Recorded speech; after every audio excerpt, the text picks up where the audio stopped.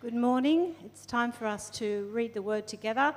My name's Deborah and I'm on the staff here, so it'd be lovely to meet you after the service if you're so inclined. I'm always inclined. So let's read the Bible together. The reading this morning is found on page 1019 of the Bibles that are in the chair in front of you, and it's Mark chapter 14.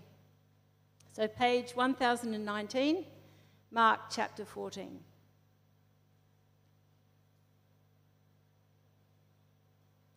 Now, the Passover and the festival of unleavened bread were only 2 days away, and the chief priests and the teachers of the law were scheming to arrest Jesus secretly and kill him. But not during the festival, they said, or the people may riot. While he was in Bethany, reclining at the table in the home of Simon the leper, a woman came with an alabaster jar of very expensive perfume, made of pure nard. She broke the jar and poured the perfume on his head. Some of those present were saying indignantly to one another, "Why this waste of perfume? Could have been sold for more than a year's wages and the money given to the poor." And they rebuked her harshly. "Leave her alone," said Jesus. "Why are you bothering her? She's done a beautiful thing to me. The poor you'll always have with you, and you can help them any time you want. But you'll not always have me. She did what she could. She poured perfume on my body beforehand to prepare for my burial. Truly I tell you, wherever the gospel is preached throughout the world, what she has done will also be told in memory of her." Then Judas Iscariot, one of the 12, went to the chief priests to betray Jesus to them. They were delighted to hear this and promised to give him money. So he watched for an opportunity to hand him over.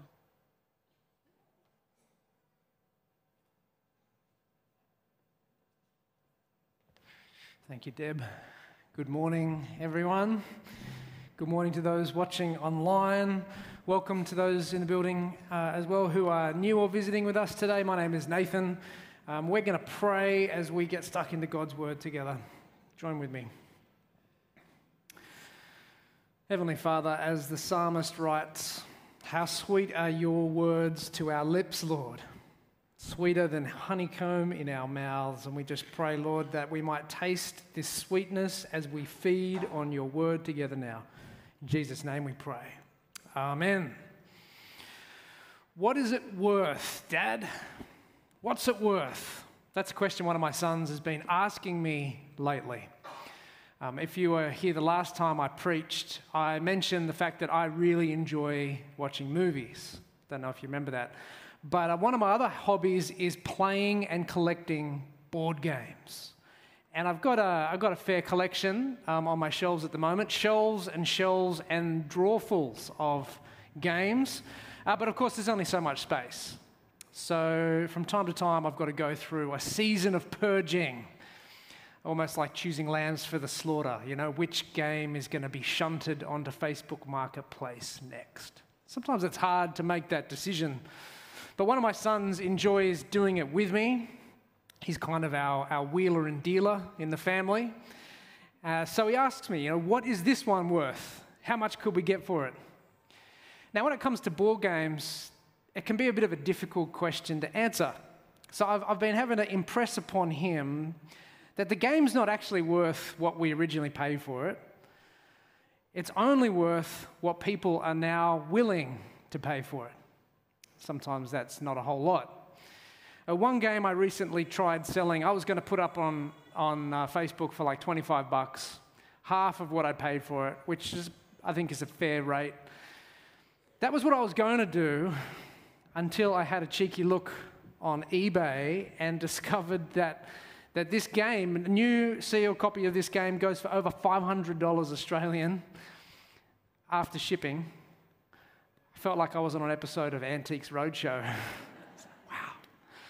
Wow. In the end, I managed to sell it for more than twice what I paid for it, which I was very happy with. Now, before you go investing in board games, it's worth saying that I think this is the only time I've actually ever made money selling any of my games, so don't get too excited. What's it worth?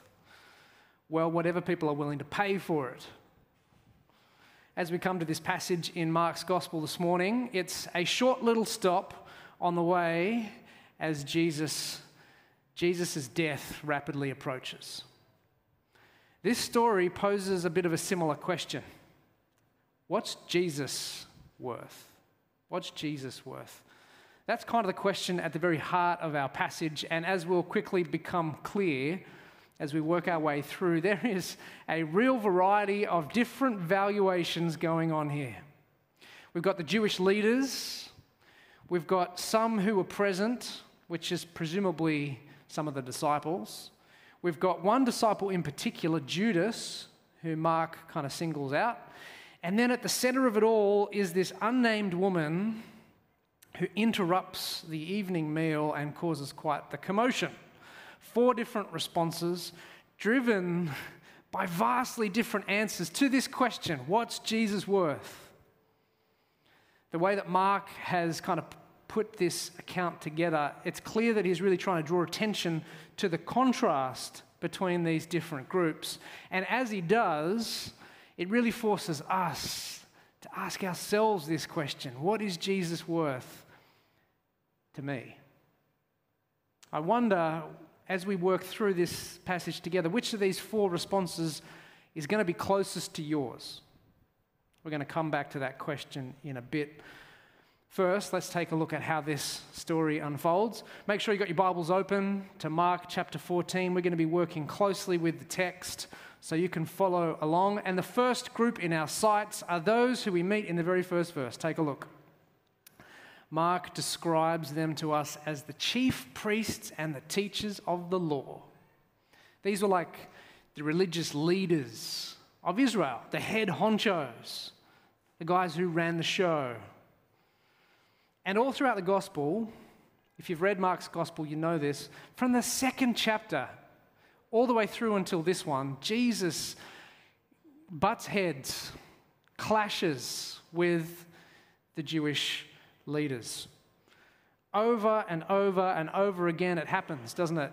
When he claims to forgive sins, when he constantly seems to be healing people on the Sabbath, where he refuses to follow their food and their purity laws. Just again and again, there's clash after clash, and this clashing kind of reaches a climax just a couple chapters before the one we're in this morning, when Jesus rolls into the temple and then just starts flipping over tables.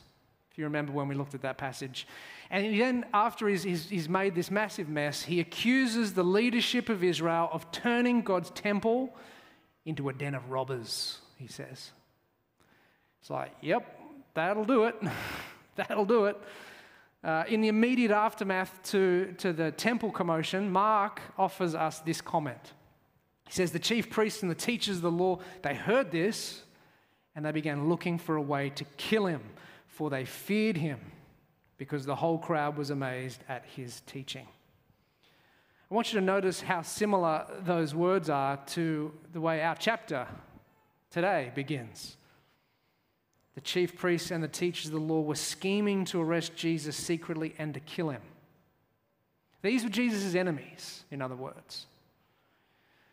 And to them, Jesus had become a popular nuisance, a rising rival who was threatening their influence and control and their power over the people.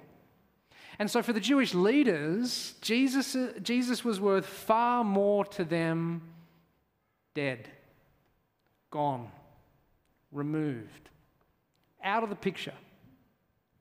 And significantly, it would be this very valuation right here that we read about in verse 1, that in 2 days' time, it would lead to Jesus' arrest, to his false conviction, and then to his execution.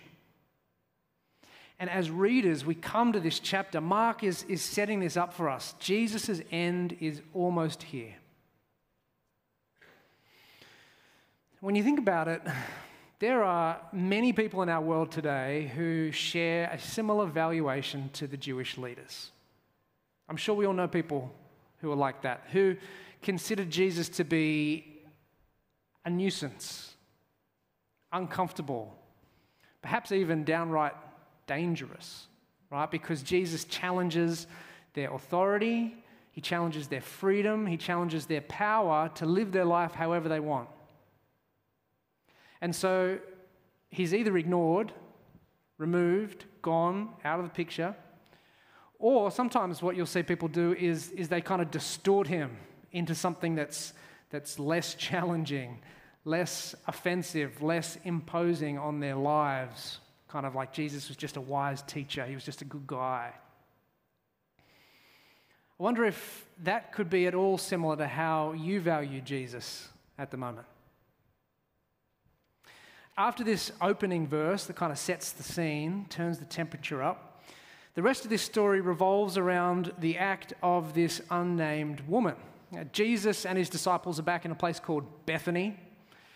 Bethany was this small little town just outside Jerusalem, and in these final days, the kind of last week of Jesus' life, Bethany was a bit of a home base where he would sleep at night before heading back into Jerusalem the next day. That's kind of how it was working.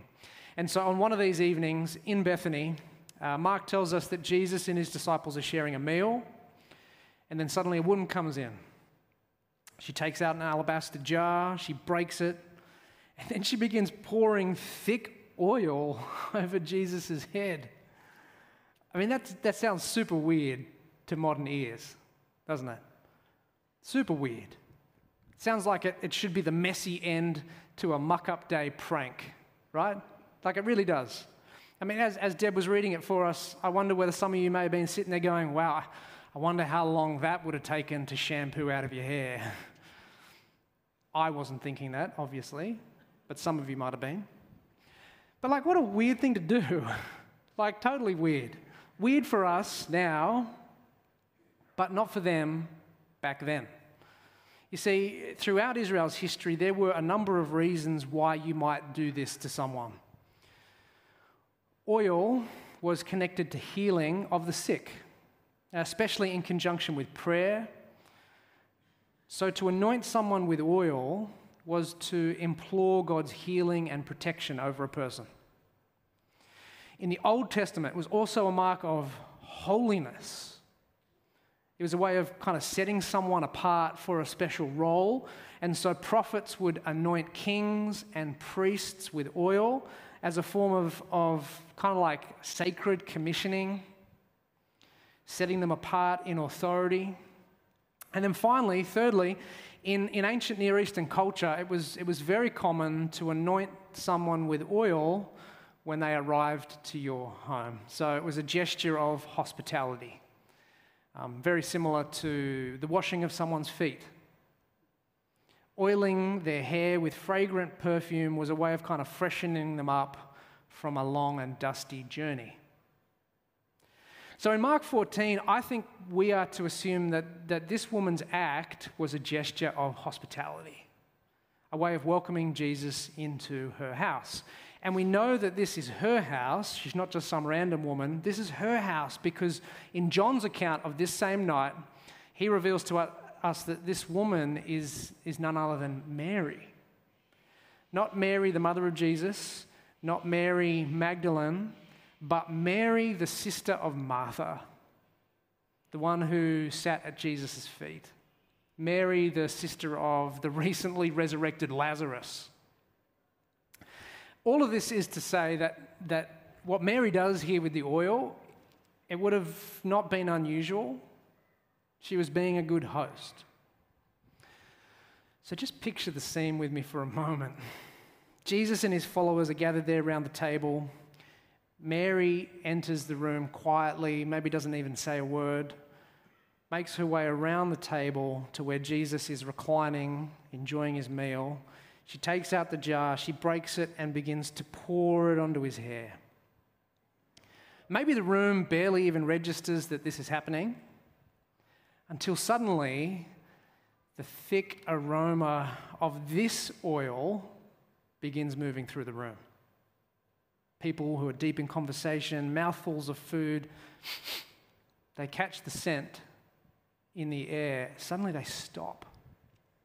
They stop, the room falls quiet, and everyone in that room is now looking at Mary standing over Jesus.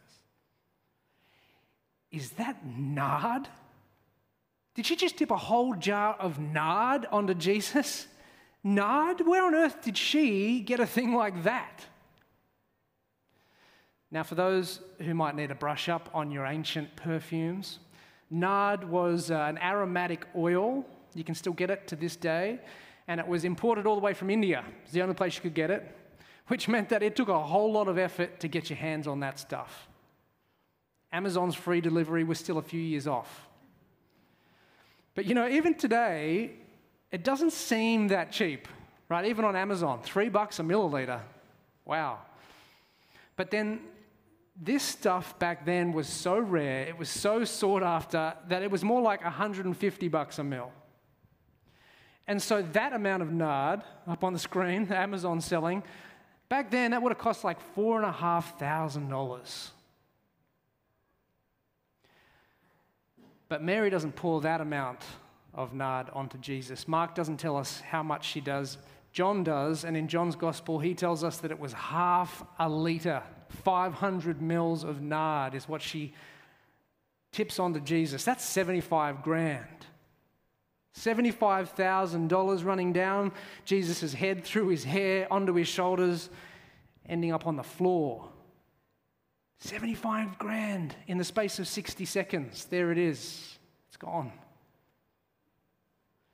Now, I've never smelt nard before. Apparently the scent is a distinctly wooded, earthy musk. And as that aroma wafted around the room, everyone would have stopped, fallen silent from the shock. And then the whispering would have started up. Did she just do what it smells like she did? Did she just pour a year's wages out on top of Jesus' head? I mean, Mary must be out of her mind. We are in verses 4 and 5. Mark tells us that there were some who were present who were bold enough to speak up. They whispered amongst themselves, then some of them spoke up, and it's outrage. It's probably a good way to describe their reaction. Outrage. Why this waste of perfume? They ask indignantly. Now, we don't know exactly what was happening in their hearts, of course. We can only speculate. But I imagine some of that reaction is coming from resentment. It's like, where did she get this obscenely expensive perfume from in the first place? And why were we not made aware of it? How dare she hold on to that herself and not share it for the ministry? How dare she? If we'd have known, we'd have put it to much better use. I also imagine that there might have been some jealousy, I mean, come on, these are the same disciples who at every turn seem to be bickering about the pecking order, Who's the greatest follower of Jesus? They seem very concerned with that. And so these chaps, to them, it may have seemed that Mary's act was like she was making a power play of some kind, trying to steal Jesus' favor, trying to elevate herself in the pecking order, which is not on. She wasn't even one of the 12 disciples. How dare she? So they attack her. Mark says that they rebuked her harshly.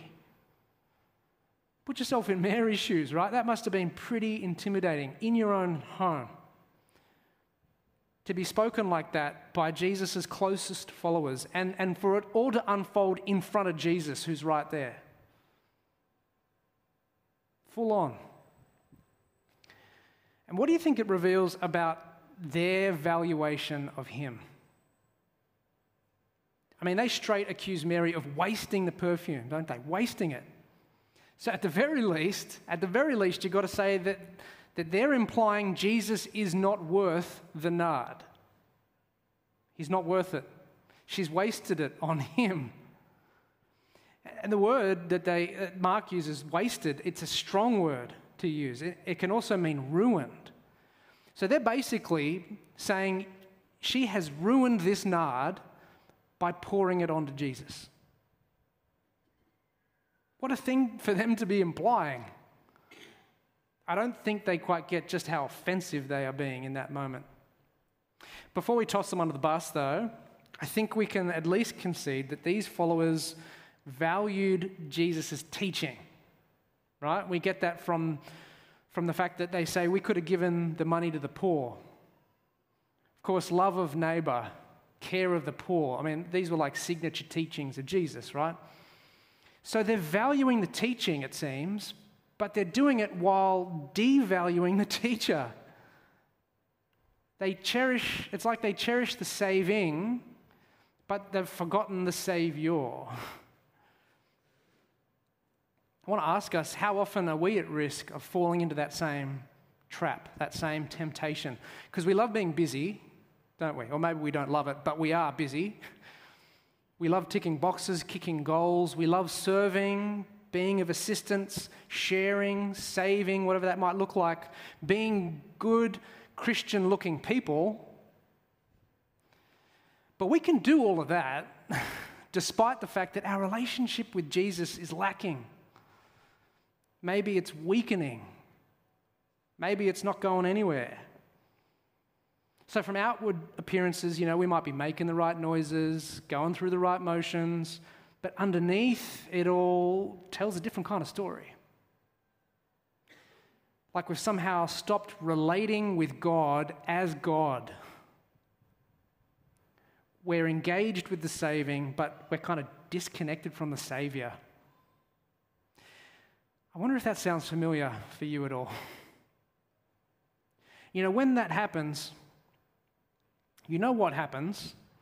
All of that neighbor love that we might be engaging in, when it's not flowing from a deep and abiding love of our Savior, when it's become disconnected from our love of God, then it actually, all those acts of love become acts of self-love, right?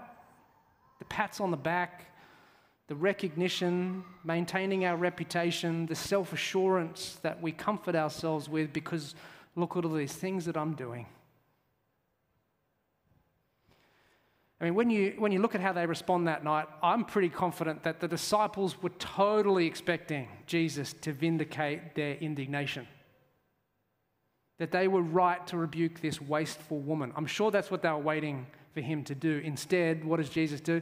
He ends up rebuking them, doesn't he? Now, in John's account of this night, he identifies Judas as one of those who joins in rebuking Mary. Mark doesn't single Judas out until the end of this little story, verses 10 and 11. Read it along with me. Mark writes, "Then Judas Iscariot, one of the 12, went to the chief priests to betray Jesus to them. They were delighted to hear this and promised to give him money. So he watched for an opportunity to hand him over." Again, Mark's account is kind of light on the specifics, but we know from Matthew's gospel, we know exactly how much Jesus was worth to Judas. 30 pieces of silver, Matthew tells us. That was the price that they paid to Judas. It's about $600 in today's money. $600. Not a lot, in other words, for what he was about to do. But, to someone who's consumed by greed, it's enough for him to do the unthinkable. When I think of Judas, I think of the parable of the sower. From back in Mark chapter 4, Jesus tells this story of seed that is sown, and the seed kind of represents the gospel going out. And it goes out to 4 different types of soil, which represent kind of people's response to hearing the gospel. And, the Jewish leaders, they're textbook stony path, right? Textbook stony path. There's no penetration of the gospel, and so there's no growth at all. But Judas, he is a classic example of the weedy soil, I reckon. This is one of the guys who was 12 disciples, right? He's one of the 12 disciples. Presumably at some stage, he was excited to be there. He was inspired by Jesus. But in the weedy soil, if you're familiar with the parable, the thorns grow up alongside the crop, don't they? Until, as Jesus explains, until the worries of this life, the deceitfulness of wealth, and the desires for other things come in and choke the word. I mean, that has to be what ended up happening to Judas, right? Instead of remaining devoted to his Savior, the weight of other worries start to creep in bit by bit. Doesn't happen all at once, but the desire for other things, in Judas's case, for wealth, just begins to weigh heavier and heavier upon his heart until eventually he gave in and gave up Jesus. Now, none of us, I don't think, are shaping up to betray Jesus in the dramatic fashion that Judas does, but surely you can identify with this danger, can't you? Of weeds kind of growing up alongside the crops and choking out our love for God, distracting us from following Him. I mean, we know that's a thing. Surely. We know that's a thing. We can feel the pull of our world against our hearts, the worries and the weight. And we're constantly bombarded with these promises from our world, aren't we? Promise after promise. Paths that are promised to lead us to success and to comfort, to greater pleasures and greater wealth. These shiny, glittery, plastic promises that are designed to catch our eye and that threaten to tear our attention away from God. I know that some of us are going to be here this morning in the throes of that struggle right now. In fact, maybe that's the whole reason God brought you in here this morning, to hear this wake-up call from the example of Judas. Beware. Beware those weeds threatening to choke out your faith. Cut them down. Don't leave them there. Ask for help. Clear the soil. Let nothing hinder your devotion to the Lord. What's Jesus worth to you? I pray it is more than 30 pieces of silver. So there's three pretty dodgy valuations to begin with. It's painted a pretty sobering picture, hasn't it? But that's okay, because we've saved the best for last, and it's Mary, Mark's unnamed woman, who is standing with her Savior at the center of this story. And I love it. Just like the time when Jesus calms the storm with just a word, he does the same thing here. As the commotion breaks out, you can imagine him standing up and leave her alone, is what he says in verse 6. Leave her alone. You imagine everything would have gone quiet. She has done a beautiful thing to me, he tells them. A beautiful thing. Isn't that magnificent? Isn't that magnificent? I mean, can you think of any higher praise from the creator of our universe than to be told that you've done a beautiful thing for him? Amazing. And look, there really are so many beautiful things about what Mary has done here. Firstly, obviously, there's the cost. The disciples were right about one thing, right?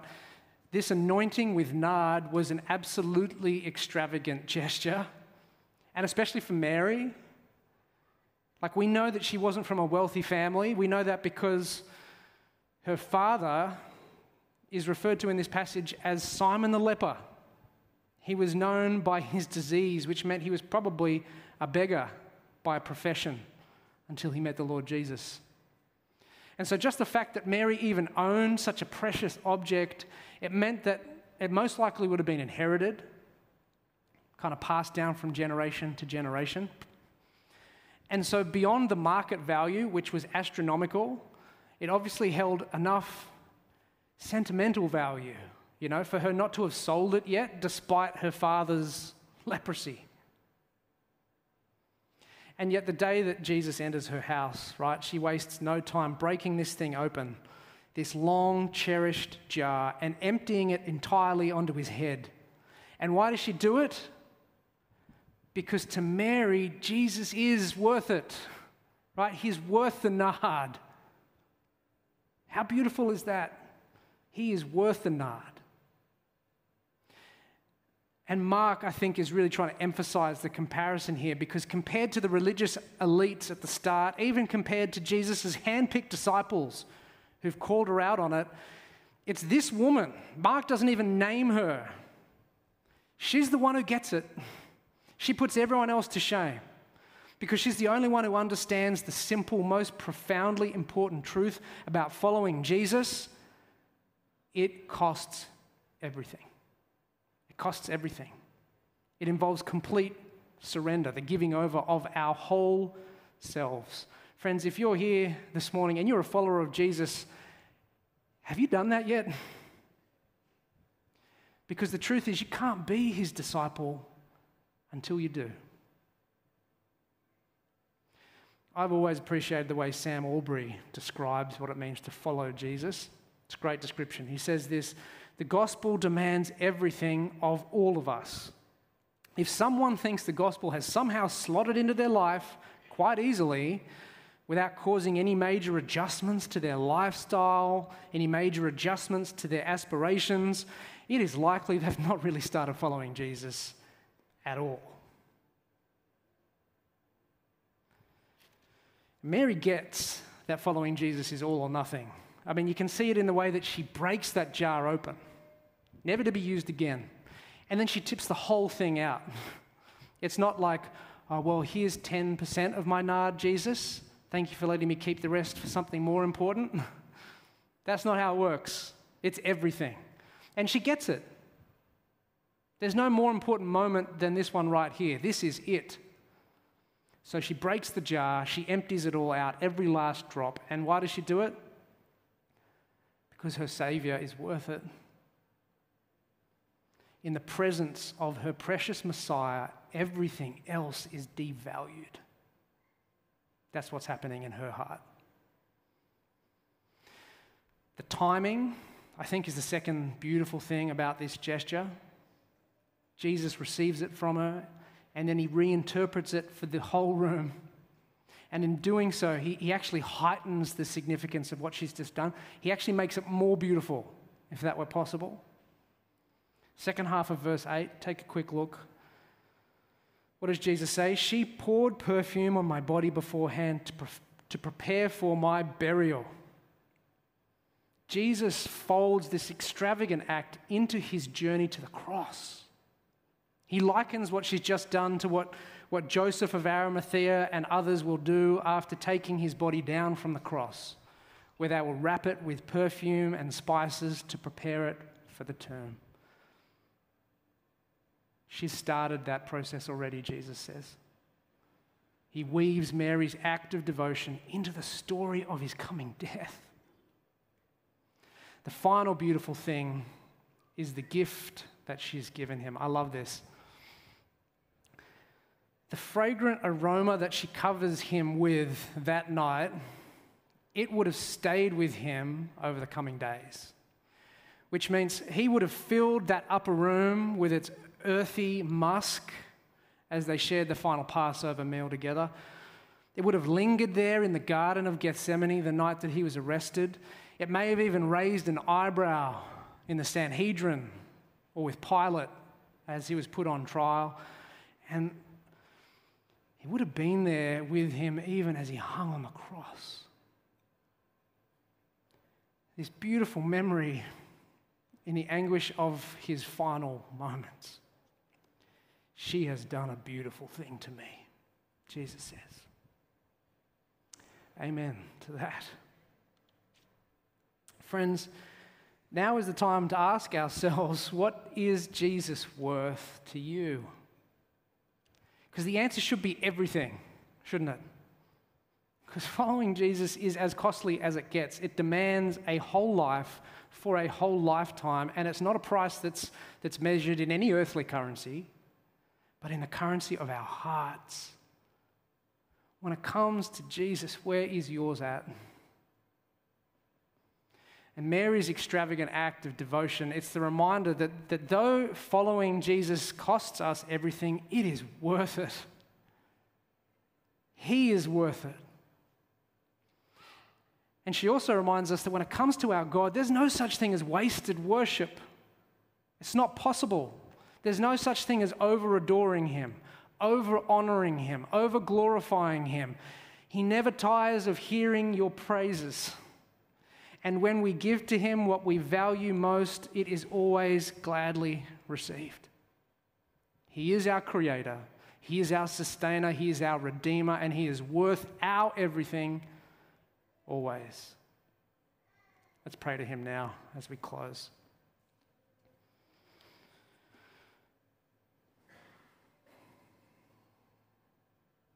Father God, thank you for the sweetness of your word this morning that has reminded us just how much you are worth.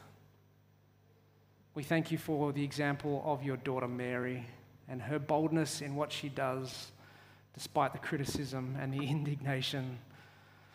We thank you, Lord, for your Son, Jesus, who we can cling to, come to, pray to, and cherish deep in our hearts. Father, we pray for everyone here this morning who are going to be at different places when it comes to their valuation of your Son. We pray, Lord, that you might gather us in awe of you, in love of you, to love and to cherish you in all that we do, because you are worth it. In Jesus' name we pray. Amen. Friends, we're going to sing in response now. What a beautiful name. Let's stand and sing.